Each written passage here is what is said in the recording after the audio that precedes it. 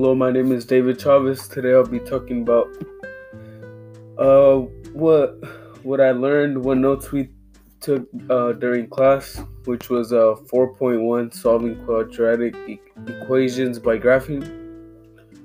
So our essential question was, how can you use a graph to solve a quadratic equation in one variable?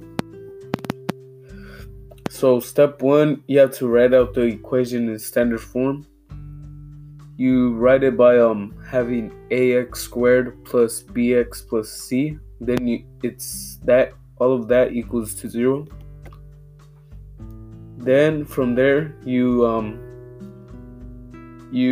graph the function. So you turn it into y equals ax squared plus bx plus c. And then from there you find the x-intercepts if there is any, and if there's not, then no solution. And there could be more than one x-intercept, and those x-intercepts are the solutions. So it could be x equals 2 and x equals 1 or whatever like that. There could be more than one. And yeah, that's